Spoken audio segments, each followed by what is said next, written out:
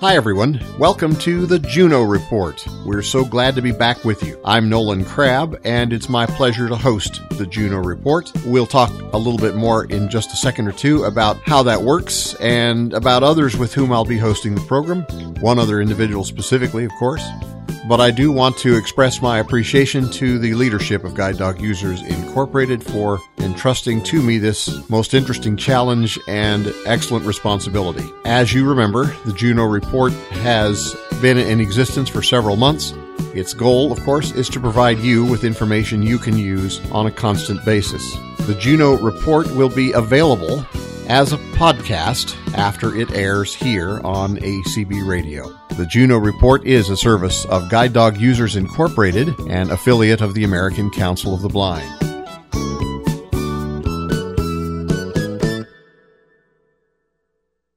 Guide Dog Users Incorporated seeks to enhance the access of guide dog handlers everywhere to public places, and one of the ways we feel we can do that best is to ensure that guide dog handlers and their friends and associates have the latest and best information. That's one of the reasons we're proud to bring you the Juneau Report on a regular basis. We certainly wish to pause and thank Dan Kaiser, the former host of this program, for his outstanding work. I'm Nolan Crabb, and it's my privilege to host this program in conjunction with Marlena Leiberg. We look forward to working together with Larry Turnbull and the rest of the ACB Radio Group to bring you the most up-to-date information about Guide Dog Users Incorporated and our ongoing efforts. Thanks for listening to the November Juneau Report. It's a pleasure to be with you. Our program this month focuses on transportation, more specifically on you, your guide dog, and Uber. A class action settlement is forthcoming, brought by a group of guide dog users who represent all of us nationally. That settlement was the discussion of one of the program sessions at the summer convention. The speaker whom you'll hear today is Julia Marks. She is a fellowship attorney with disability rights advocates in Berkeley, California. She is among those who have been working on the Uber case, which has been in the works for quite some time. That settlement is due to be released sometime this month or perhaps in December. For the past couple years, I've been working a lot on the case that we brought against Uber Technologies about access to transportation on the Uber system by people who are blind and who use guide dogs. So I wanted to talk mostly about that case today because it's the only big case of its nature in the country. So the precedent that we're trying to set there should have far-reaching effects, both geographically, it should affect everyone across the country, and it can hopefully be a model so other companies that also provide similar services will do some of the things that Uber is going to have to do under the case to fight discrimination in the system. So I just wanted to make a brief statement first about my position and DRA's position and interpretation of the law about what your legal rights are when you are trying to get a ride on a platform like Uber. So as you probably, most of you know, Uber connects riders with drivers through an app, and its software connects the two people, and Uber controls the payment. They tell you when you've been assigned a driver, they tell you when the driver is coming, they tell you how far it is, and then they process it all at the end. And so that's really could be very beneficial because it's predictable in a way taxis might not be, and sometimes it's cheaper. But unfortunately, as many of you know, a lot of drivers have been refusing to take people who are traveling with service dogs. Occasionally, the drivers will drive up to the passenger and talk to the person and say, I'm not taking you, you have a service dog. But also, we've heard a lot of stories of people who've just been waiting, and then the app says your driver arrived, and then the app said your driver canceled, and people have to call again, and they don't even have the interaction to validate the experience. So we've heard from people across the country about this happening, and we believe that is in clear violation of the ADA. The ADA says you can't deny service in public transportation or in a place of public accommodation like a movie theater or restaurant, or in our view also Uber. You can't deny service just because someone is traveling with a service animal. You also can't charge people for having that service animal with them. So to the extent drivers are charging cleaning fees to passengers because they had a dog in the car, that would also violate the ADA. Both under the section about public accommodations and the section about public transportation, because it covers transportation by private entities as well as by public entities. So Uber is a private company, and they provide transit to the general public, so they're covered. We also believe it's not just the individual drivers who are responsible, but Uber itself.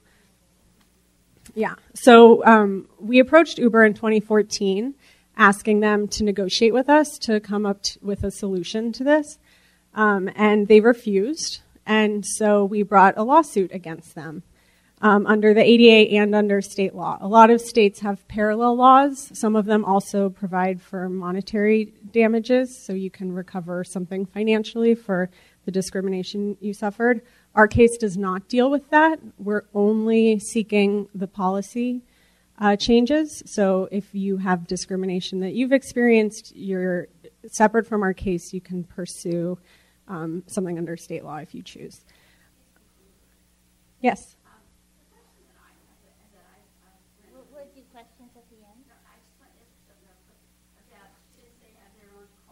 Yeah. So that fits well with where I am. So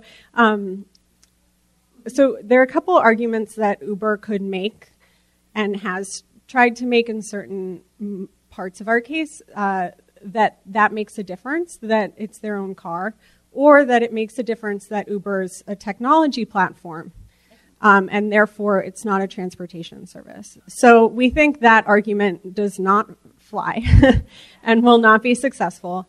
In terms of the private ownership of vehicle issue, in the public accommodation section of the ADA, there's special language explaining that if you open your private residence to the public, like if you have an office that's attached to your living room, the parts of your private space that you've opened to the public do fall within the requirements of the ADA. And we think that the driver car situation is analogous to that. So if you have turned your private vehicle into a place that's open to the public for the provision of services, then you can't claim it's private space anymore. It's part of that public service. So in our case, we didn't proceed to a point where the judge had to make a final ruling about that.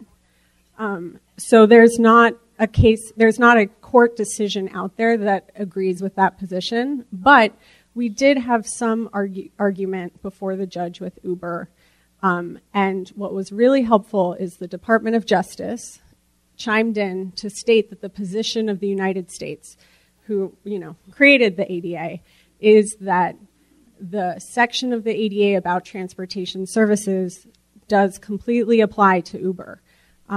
So while that's not 100% binding, the fact that the U.S. government went out of their way to step into our case and say Uber has to follow the ADA like other transportation service providers without making special exceptions about private cars, this, technology platform, that.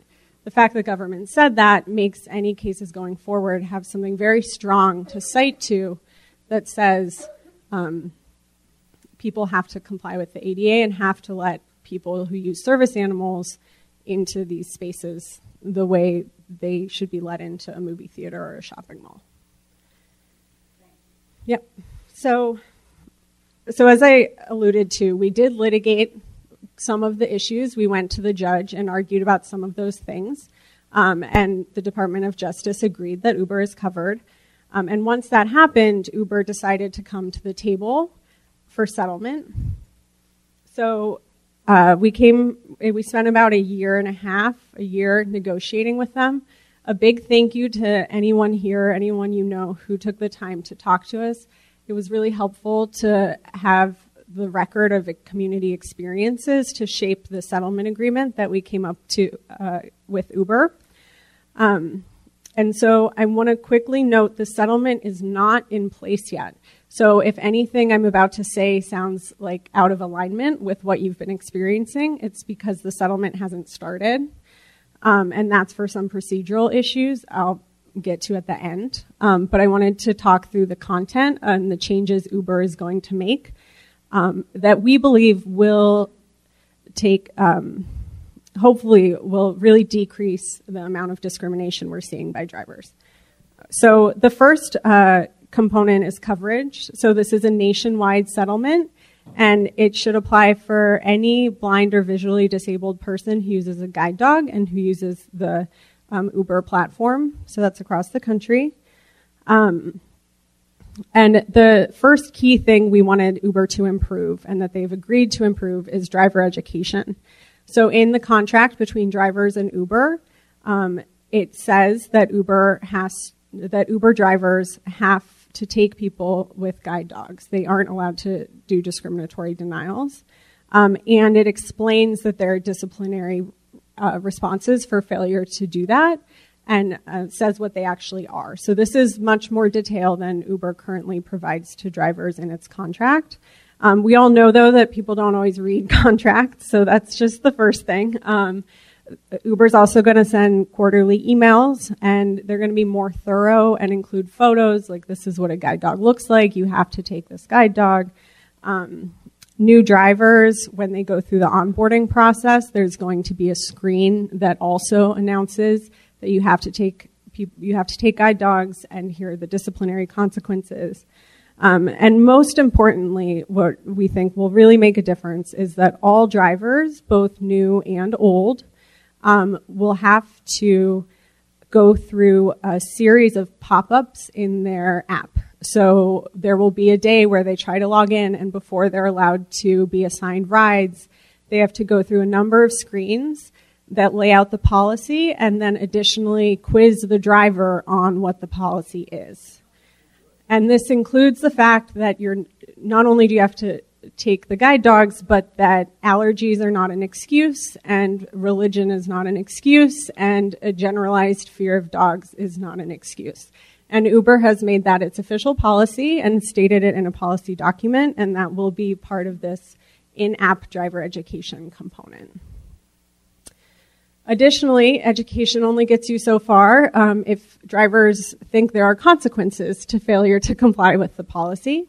So Uber will be more strict going forward. If they receive a report and it's clear that the driver knew the person had a guide dog and denied service for that reason, the driver is automatically terminated permanently.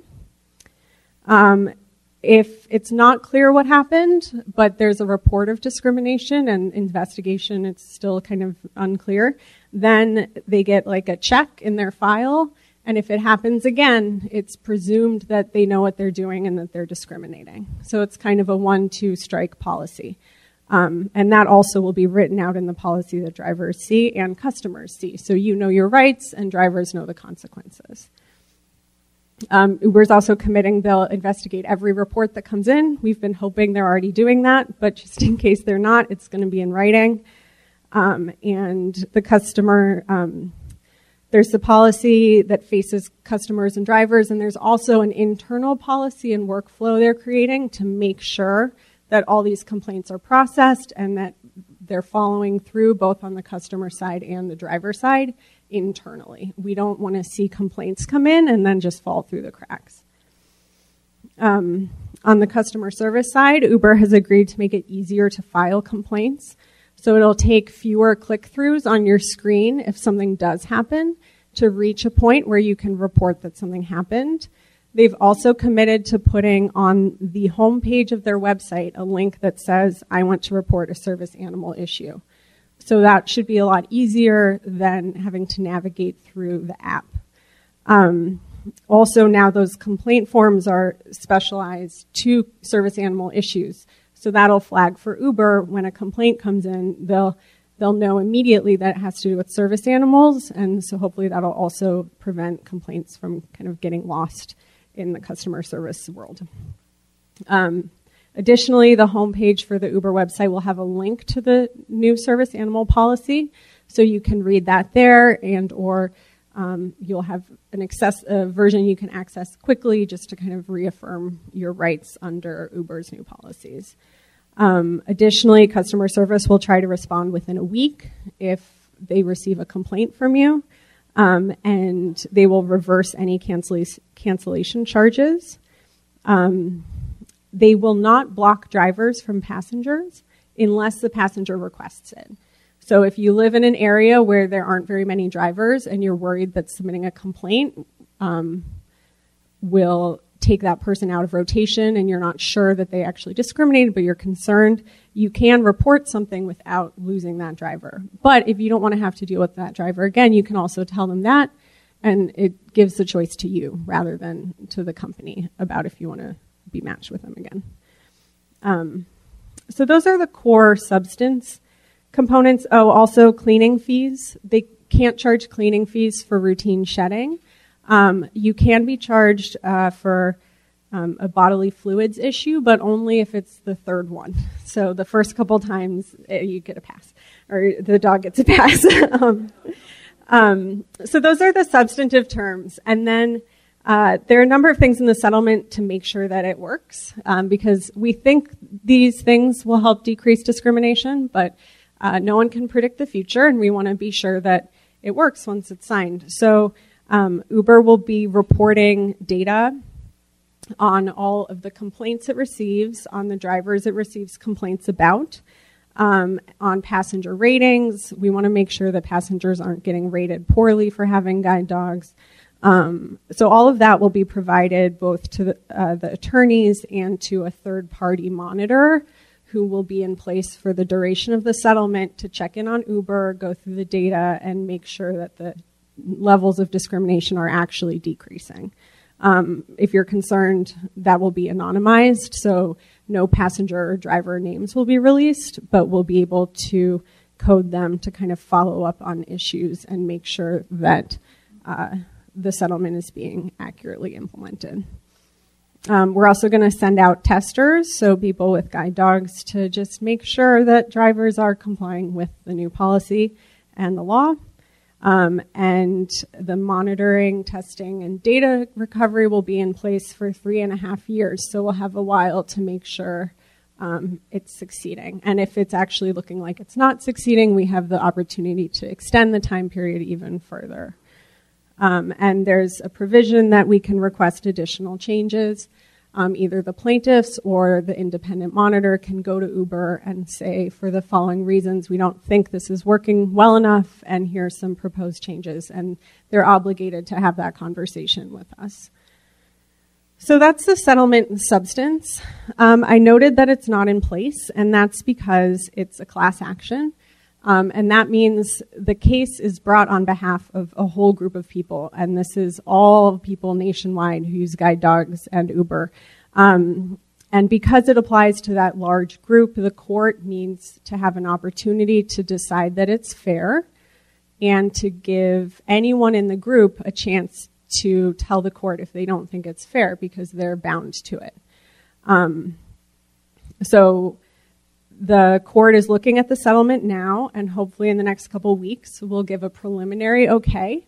And then over the summer, anyone who the case applies to, the settlement applies to, can go to a website we're posting, or you'll also get the announcement through the ACB and NFB digital publications and Braille publications in the next few months if this posts. And then you have a chance, if you think it's a terrible settlement, you can tell the court that. If you like it, you don't have to say anything.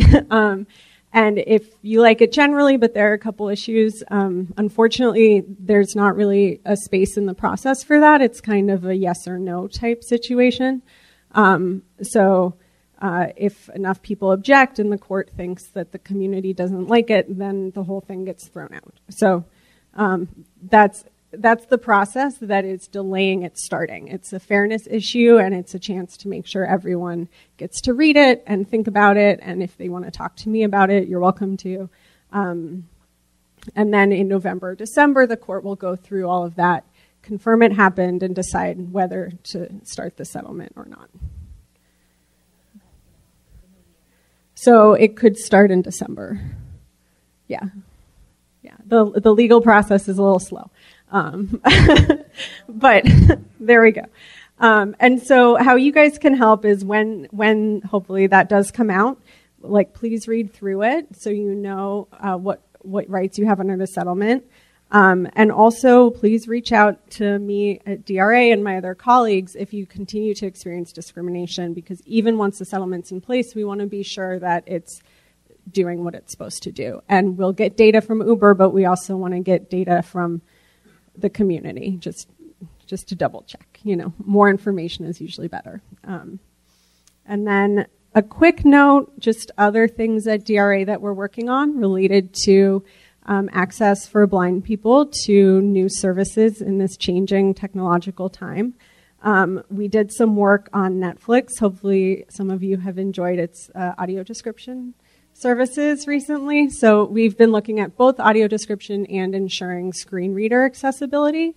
And so we're looking at some of the other online video services, such as Hulu. So if you have any feedback on that, also please reach out to me. GDUI President Penny Reeder wondered whether Uber drivers who are disciplined for not picking up passengers with service dogs simply shift to Lyft and drive for the competition. She asked Marks whether her organization had been involved with Lyft. So we are currently in discussions with Lyft. Unfortunately, I can't provide much more detail, but I can say that going through this process with Uber has created a pretty good framework that hopefully other companies will be following. What about driver attitudes? There are those who will give you a ride, one participant pointed out, but simultaneously give you grief about having to take you and your dog. Does the settlement address that issue? There's not a specific clause in the settlement agreement that has to do with that, but it is against Uber policy to have drivers mistreat customers for discriminatory reasons. That's definitely the type of thing where you should report it both to Uber and to me or other attorneys working on the case, because I could see that being something, if we're hearing it's really ongoing, particularly once drivers who would have once denied a ride are now providing it, but begrudgingly. If that's the type of problem that we see actually growing, we might have to think about adding some training components about that. Does the settlement specifically cover blind and visually impaired riders, or are other service dog users or those who use emotional support animals included? The settlement only covers blind and visually disabled people with service dogs. So in theory, a blind person might have a different type of service dog than a guide dog, and they would be covered. It doesn't cover people with different types of disabilities. But the way we have worked with Uber to have them draft their policy, it's not disability specific and it's not service animal type specific. So while it's not enforceable under the settlement, which only covers blind users, the goal is that the language in the policies applies more broadly. Is this the same case as one brought by the National Federation of the Blind against Uber? This is the same case. Yeah, it's the only big guide dog use case. What about drivers who are repeat offenders? They refuse a ride. Uber apologizes using some kind of canned response, promises that the driver will be suspended, and then the same driver refuses the ride perhaps 2 more times. Current policy is kind of fluid in a way that would allow what you've been experiencing, which is what the settlement's trying to fix. Under the settlement, there's no way you'd have, if you'd submitted 3 complaints about one driver, they would have been gone after number 2.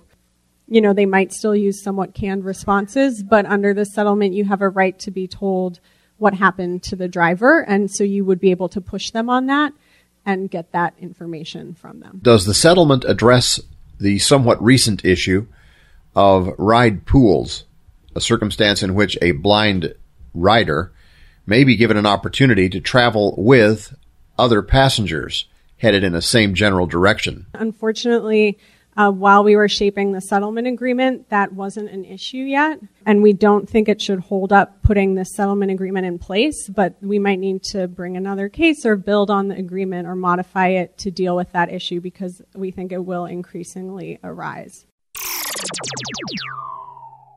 As of mid-November, there has been no final settlement in the Uber case, but there is a bit of an update, unfortunately. This from WUSA Channel 9 in the nation's capital. Kristen Fleshner attempted to use an Uber car for transportation with her guide dog. The driver, according to Channel 9, called her offensive names, quote unquote. Fleshner tells Channel 9 that she and her dog Zoe have been denied rides by Uber at least 10 times in the last 3 weeks at the time the story was created. These are Fleshner's words. Obviously, you have a remarkable feeling of hurt that goes deep into your gut and streams up to your heart. Uber told WUSA Channel 9 that it has suspended the driver's privileges while it investigates the complaints. The company insists that refusing to transport a service dog is a clear violation of the law and of Uber policy. As for the driver's claim that he's allergic to dogs, it still doesn't exempt him from accepting a service dog.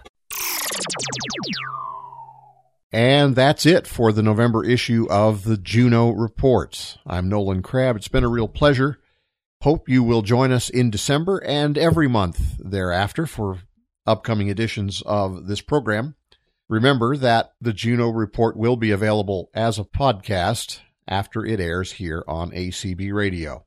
If you subscribe to the Juneau Report as a podcast, we'd be grateful if you'd go to iTunes and give us a rating. It would be great if you could give us a good or an excellent rating, but that's crucial because it helps others find this program. The more you rate it, the easier it will be for others to find it. So please consider rating us and letting us know how we're doing. If you want to do that by some other route, you may do so. You may send an email to ncrabb2011. I'll spell that for you. That's ncrabb2011 at gmail.com. Once again, ncrabb@gmail.com. I'd love to hear from you. Let me know what you think of our first effort in a few months. And I'm hopeful that we can just keep things improving and providing you with the kind of information you really need most. Remember that you've been listening to Julia Marks, a fellowship attorney for disability rights advocates of Berkeley, California. Julia is among those who are working with the courts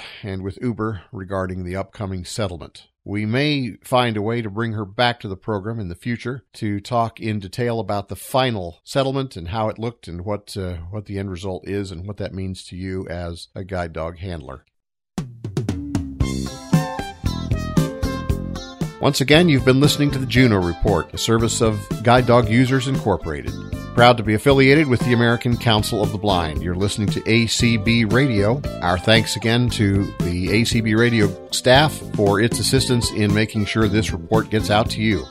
We'll do it again next month. In the meantime, have the happiest of holidays. And if you are in the United States and celebrate Thanksgiving, we certainly extend our wishes to you for a happy and memorable Thanksgiving and a safe one for both you and your guide dog. Until next month,